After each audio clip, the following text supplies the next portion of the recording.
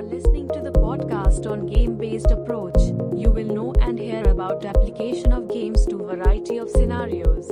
So can we say that the experience of teaching motivated you to write a book on this topic? Now you are provoking me to say something more. So what is happening is today we are living in a world I define, or rather I don't define, it was defined by a US Army.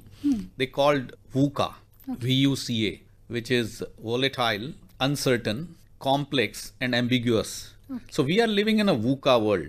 And in this world, today if you download, let's say on your mobile, one app, you're not certain in another 3 days there will be another update and so on.